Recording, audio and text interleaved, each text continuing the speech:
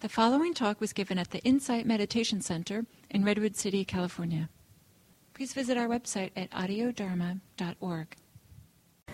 So it includes this practice of generosity, of offering freely what you have to offer. It includes the practice of community. And so that's one thing that we're practicing today, is being together in community. So it's actually been kind of a big week for our community, or week or two. I was on the East Coast over MLK weekend teaching in Massachusetts, and heard the news that the Supreme Court decided to take up one of the cases around same-sex marriage, finally.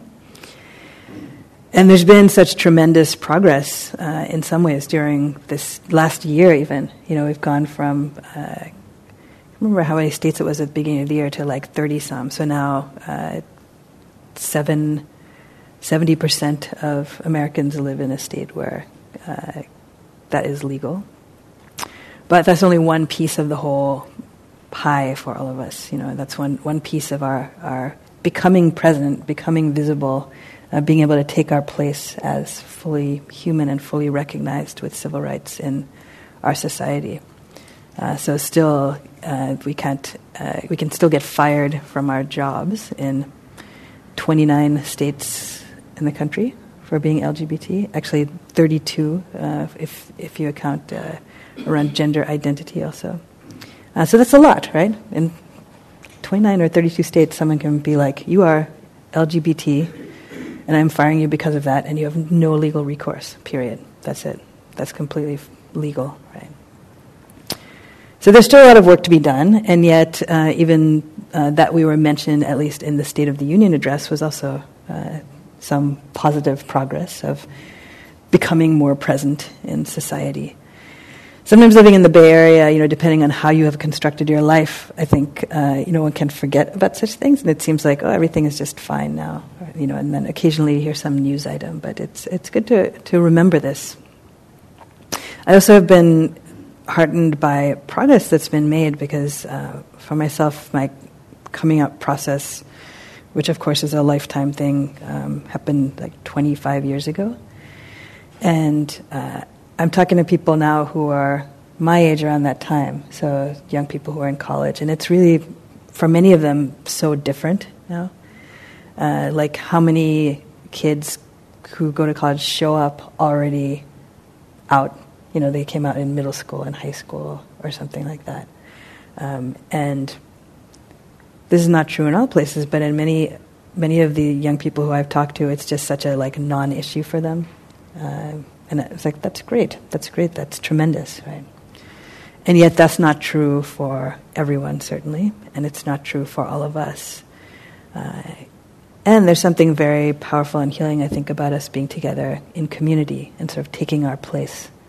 Because there's so many ways in which I think the conditioning of being LGBTQI has been for us to hide, you know, for us to not be fully present. So in some ways, you could consider this practice day as a way of us practicing being fully present for ourselves, being fully embodied, which is something that also we have not always been able to do. And practicing that both sort of individually but also collectively together is a very powerful thing. So I'll talk more about that as we give the instructions. And I also like to reflect for us as LGBTQI people that we all have kind of a running start on the spiritual path. So we have an advantage because there's one aspect of starting to be present and align with the truth, see what's actually true, that has to do with seeing things that otherwise you would block out, you know. So just an example, you know, in a practice of presence, here's you could say is all of the different things that go through our body and mind system, you know, all of the different thoughts and feelings and body sensations. And for many people, there's some things that are okay. It's like, oh, I can be present with that, I can see that. And then there's a lot of things that are difficult for us. And so then we live our lives kind of pushing away some of those things. I think this is true for everyone. So, for example, if physical pain comes up, you know, it's difficult for us to be with that, and so we push that away. So kind of to fold that corner out, right? Put on the blinders. Or it could be if certain feelings of sadness, grief come up. We have to push that away. It's difficult for us to hold that. And then depending on your conditioning, you might get this conditioning that's like, oh, you shouldn't be angry. It's not good to be angry. So then you have to push that away. Right? So you got that. Or it's like, oh, memories of childhood. I don't want to think about any of those. So anytime that comes up, you push that away. Or for many people, any sexual feelings. Sexual feelings in the body is uncomfortable. So then we push that away. So then, you see what's going on here is like you get to live in this small, crunched up, weirdly shaped life where you're bouncing around here, and you spend a lot of your time putting on the blinders, putting on the blinders to things that it's difficult for us to be with. So part of our practice is we develop a sense of presence, of awareness, as we increase our stability of mind to be able to be with what's actually here. We get this back, you could say. We start to be able to relax and unfold this and kind of live in the fullness of who we are. And in that also be able to see into the nature of what is our life. Who are we? What is true about life and happiness and nature and all of this stuff. Right? So the reason I say we get a running start is because for most LGBTQI people, we have already dealt with one bit of information that probably was not fully embraced in every single aspect of your life. So your sexuality, gender identity, and is not something that we were fully encouraged for most of us to recognize. It's something that we had actually a lot of conditioning the other way. Conditioning telling us that that's not who you are, or if that's who you think you are, it's wrong, etc. Right? So the fact that we're sitting in this room means that we have taken steps to courageously recognize what's actually true, regardless of what anyone else says or society says, or what the script seems to be, or what you saw in cartoon movies that did not reflect who you were. So we've taken the first courageous step in this unfolding and recognizing and actually living in the truth of who we are, which is a beautiful thing. It's a beautiful thing both for ourselves individually and I think also for our whole society. It's a modeling of being honest, it's a modeling of being courageous, and it's a modeling of the beautiful variety of life that is actually the truth of our universe. And that's beyond anyone's idea of how you can control that or make that fit into a box in some way or another. So there's many different ways of conceiving of this practice that we'll be doing today, the Dharma practice. But one way of considering it is just trying to relax and rest in the truth, see what's actually true. To steady the mind, to steady the awareness, to develop this sense of collectedness, and then to be present with whatever arises. And then in that we can see what's actually going on in a better way. So, in this practice, the orientation that we have is towards being aware, but also being relaxed. So, there's a quote that's from a Tibetan teacher that's about meditation being completely natural that I really like. It shouldn't be some specialized, sort of stultified occasion filled with unnecessary solemnity and unnecessary pomp and circumstance.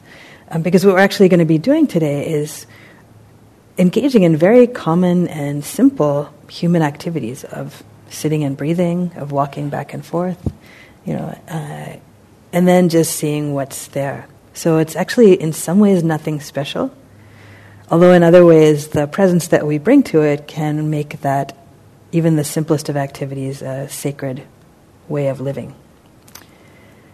So what we'll do today is we'll spend the morning, we'll do some sitting practice, and then some walking meditation practice, and then sitting practice, some time for some questions if people have questions. We'll give some instructions also about the eating meditation practice, also known as lunch.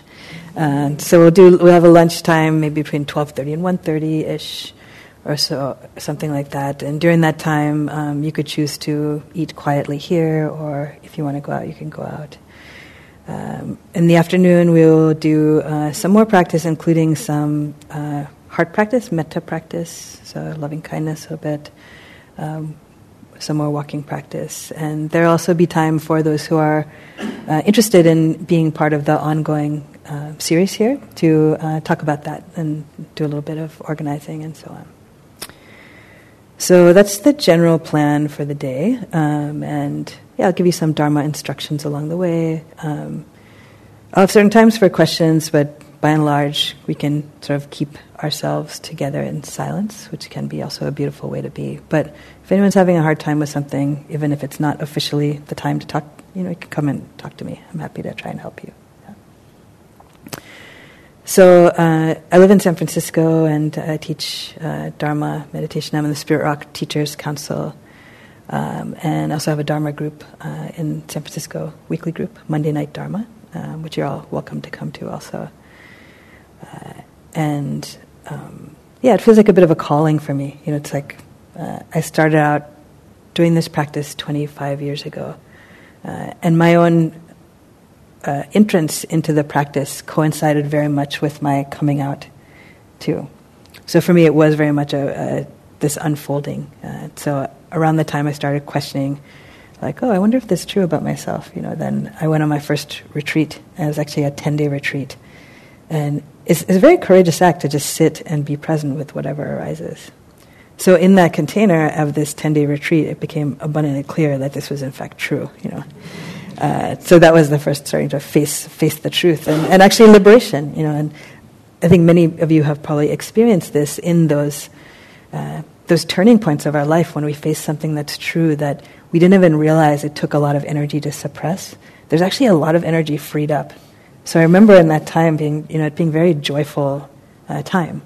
Also somewhat scary, and then of course everyone did not relate to that information with as much enthusiasm as I did. But still there's something really good about sort of aligning with the truth. Aligning with the truth, and then being able to be who you are fully.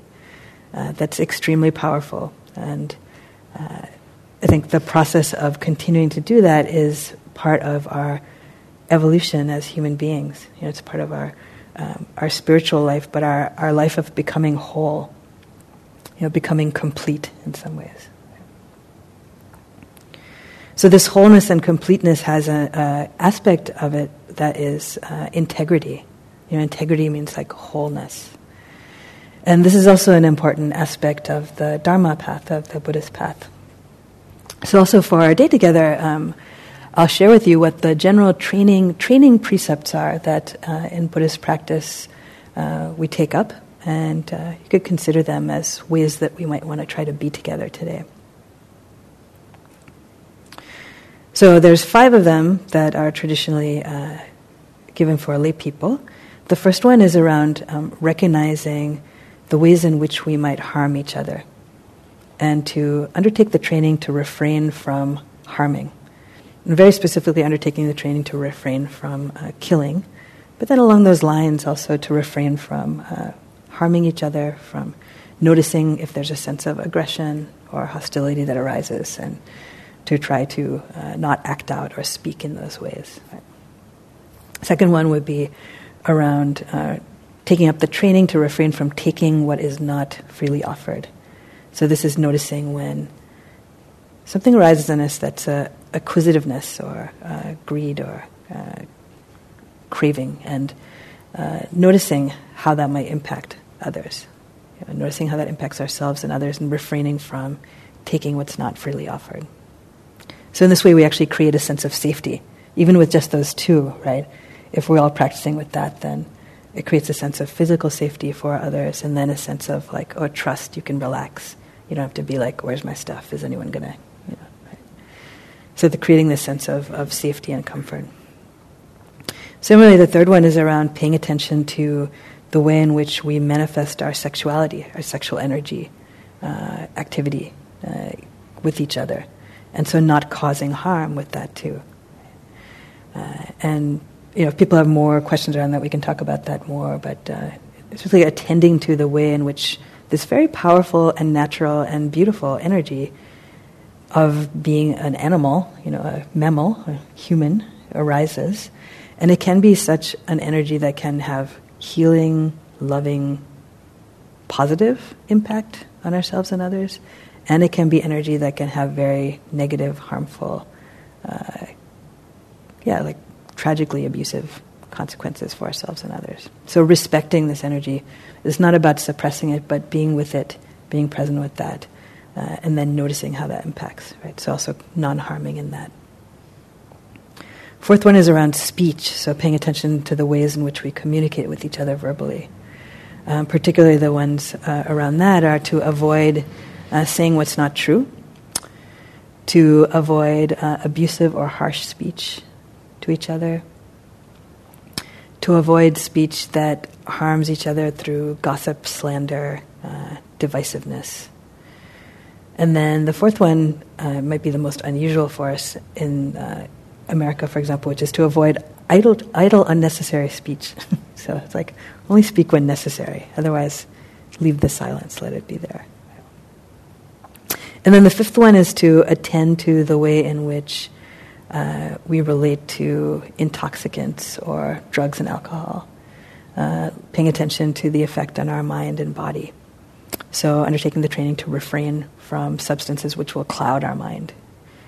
And for many people, this is also a very powerful practice to attend to both, what is it that's causing me to want to use drugs, alcohol, something else, right? And then also, what's the impact on myself and others?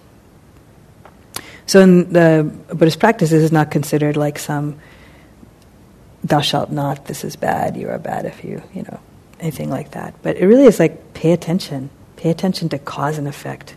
A lot of understanding the Dharma is noticing cause and effect.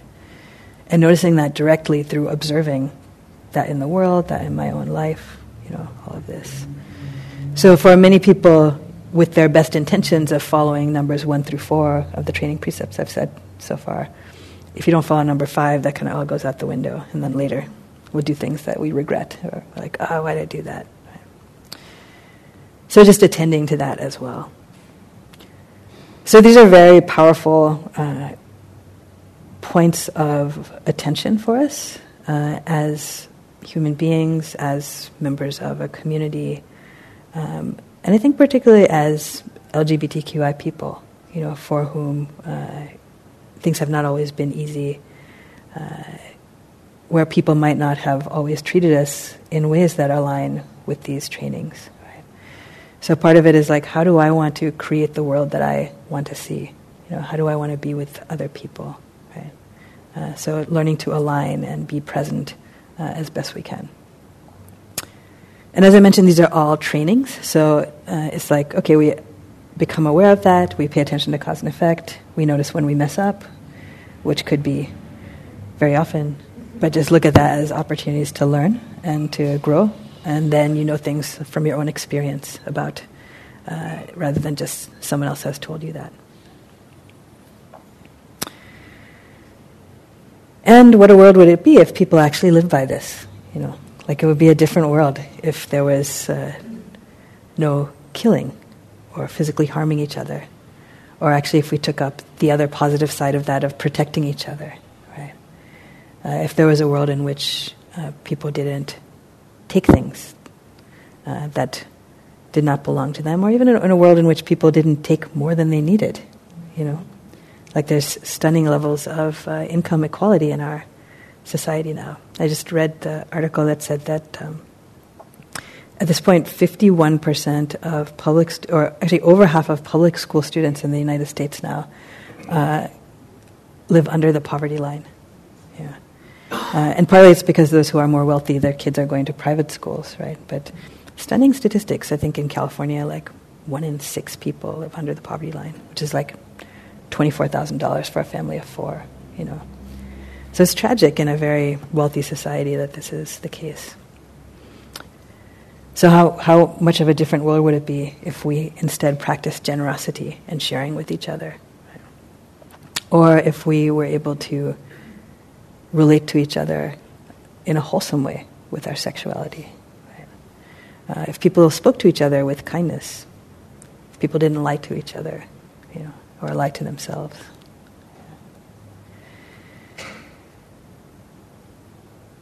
So we'll get the chance to practice this today.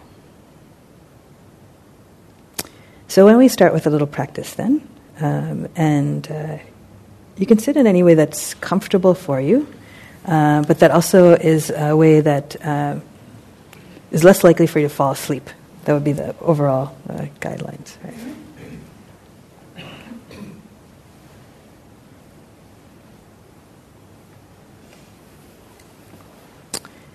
And those of you who've been practicing for a while, I'll give some instructions, but of course you could do your practice as you see fit, as seems appropriate. But a good place to start is always, very simply to start with the body. So just feeling your body as you are sitting here.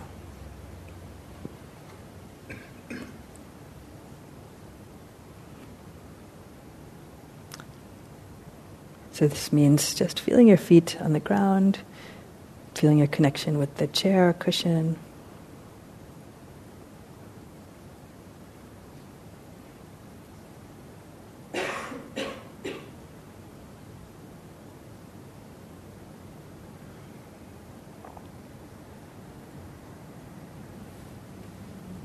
Allowing your attention to settle in, allowing the body to settle in after the journey that you've been on to come here today.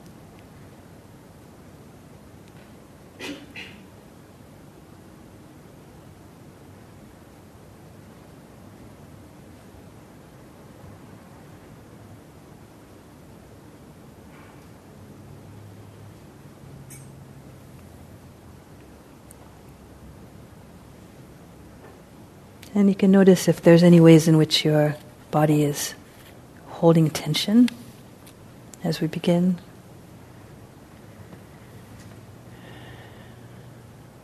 And see if you can notice the muscles in your face, for example, your jaw or around the eyes. Just see if you can relax there. Sometimes on the out-breath is a good way to do that. Breathing in, and then as you breathe out, just let the tension relax.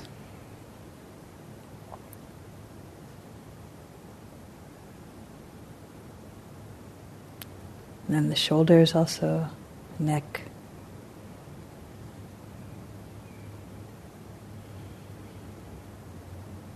As you breathe out, just relax into being present.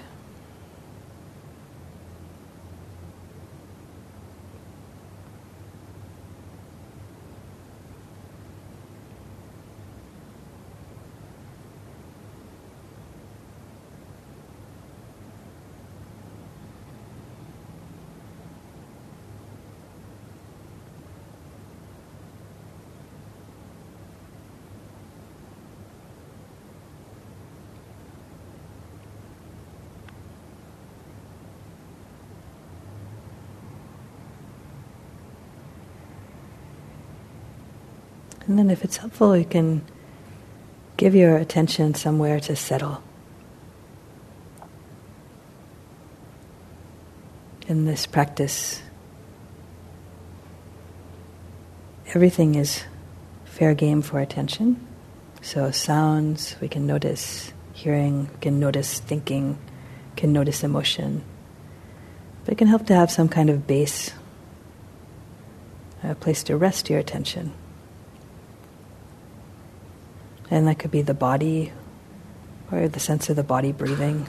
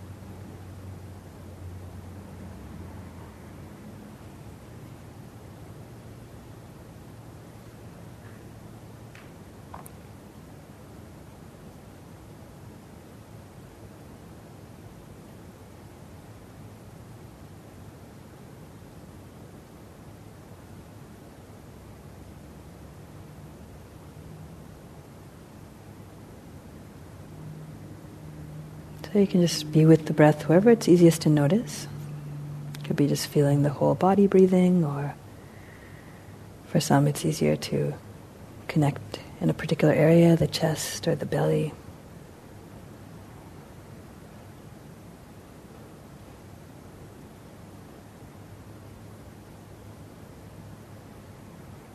Or the nostrils or the throat.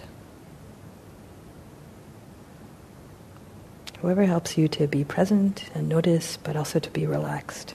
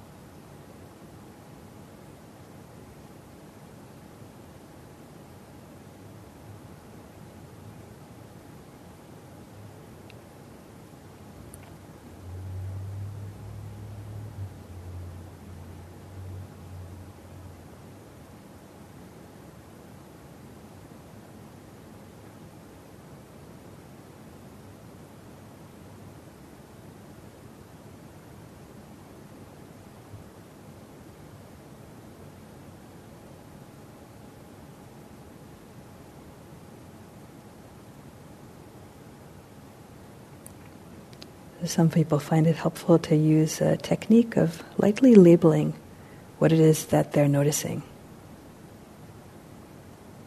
So this is just to help us recognize what we're aware of, what's happening in this moment. So for example, if you're being with the body breathing, you could just label very lightly in the mind, breathing in, breathing out, or in, out, as that's happening. Still 95% of the attention is on that direct experience of feeling the body breathing. And then if you notice that the attention has gone to thinking or planning or remembering, so as soon as you're aware of that, you can also label that, like, oh, thinking, planning, remembering. So you can notice that has occurred, and then gently bringing the attention back again. Just rest with the breath, rest with the body.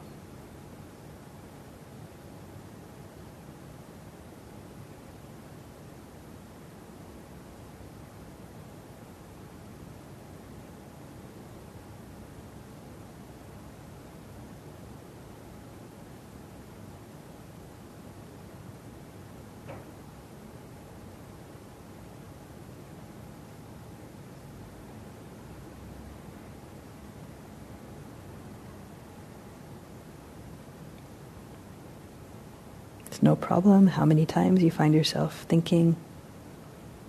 Just recognize that, you can label it, and then as that dissipates, you can rest again with the body, with the breath.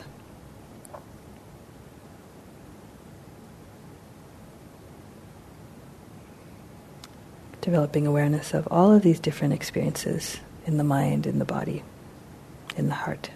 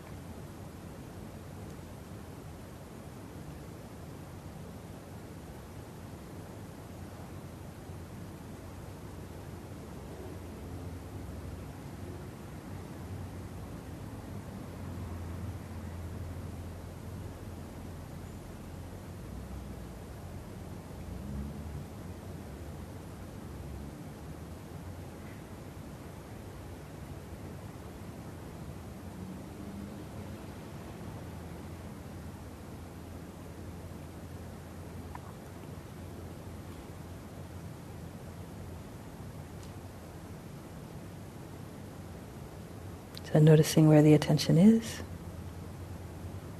and just developing this stability of heart and mind through a gentle, patient practice.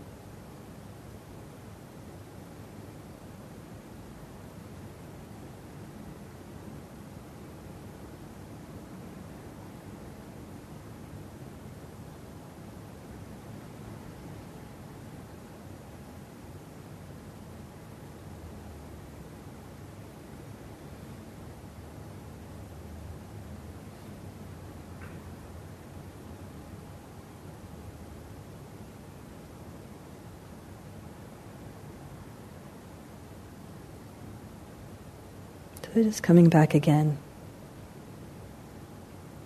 Just resting very simply with the experience of being alive here. Body breathing.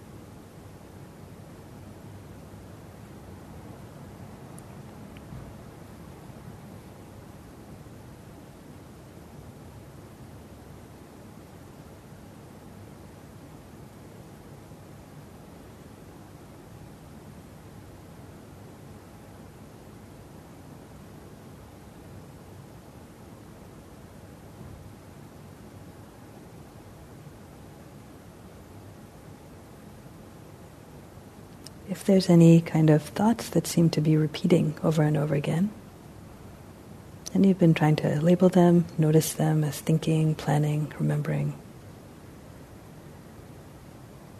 oftentimes there's some energy of an emotion or some kind of fuel that's beneath that. So you can likewise notice if there's any particular emotion going on and feel what that's like in the heart and the body. You can use this labeling of sadness, anger, happiness, joy.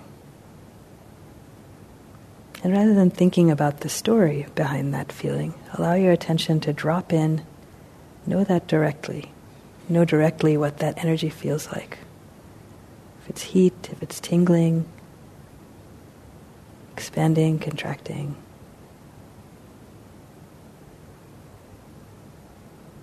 So just developing this kind of intimacy of listening, of being with experience. Whether it's pleasant or unpleasant, difficult, easy. Just doing our best to recognize with awareness.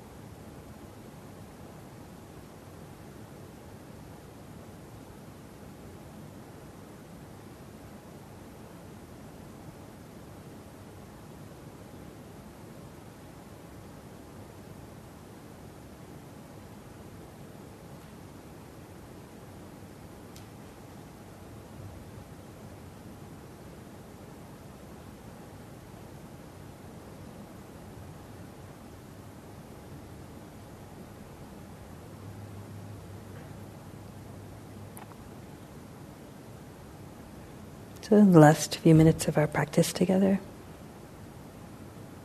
you might check in and see how you're relating to whatever it is that's arising. So is there a sense of resistance? Is there a sense of pushing away? How much present are we? Is there a way in which we're halfway present, halfway not really committed? Is there a sense of kindness or even love towards whatever it is that arises?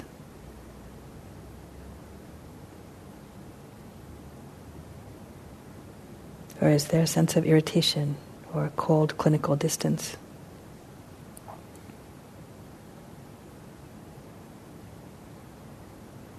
So just noticing a little bit about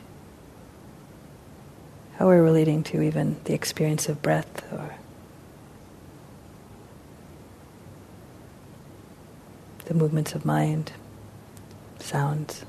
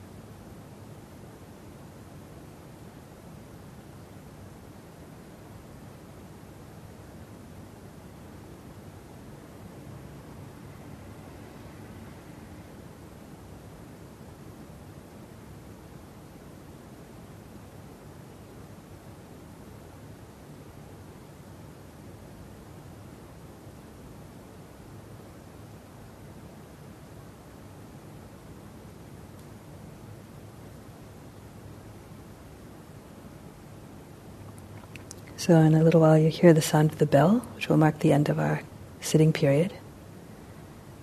And if you like, you can shift your attention to hearing.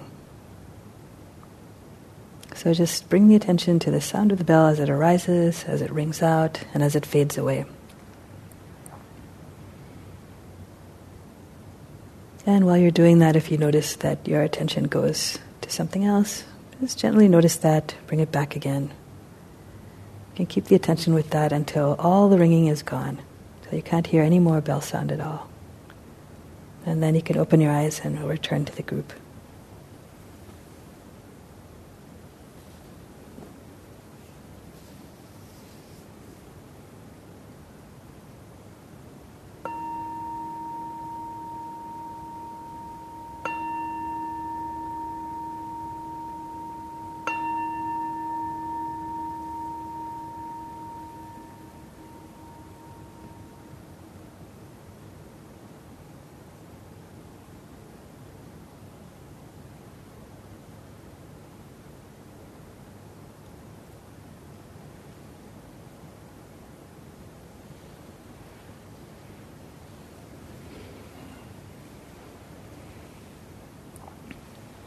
So for those who are new, at the end of the sitting, you witness people doing something like this, and it's a totally optional gesture, but it's kind of a sign of appreciation and respect, I would say. So appreciation of all of us sitting quietly together, which is actually kind of an unusual thing for a group of human beings to do.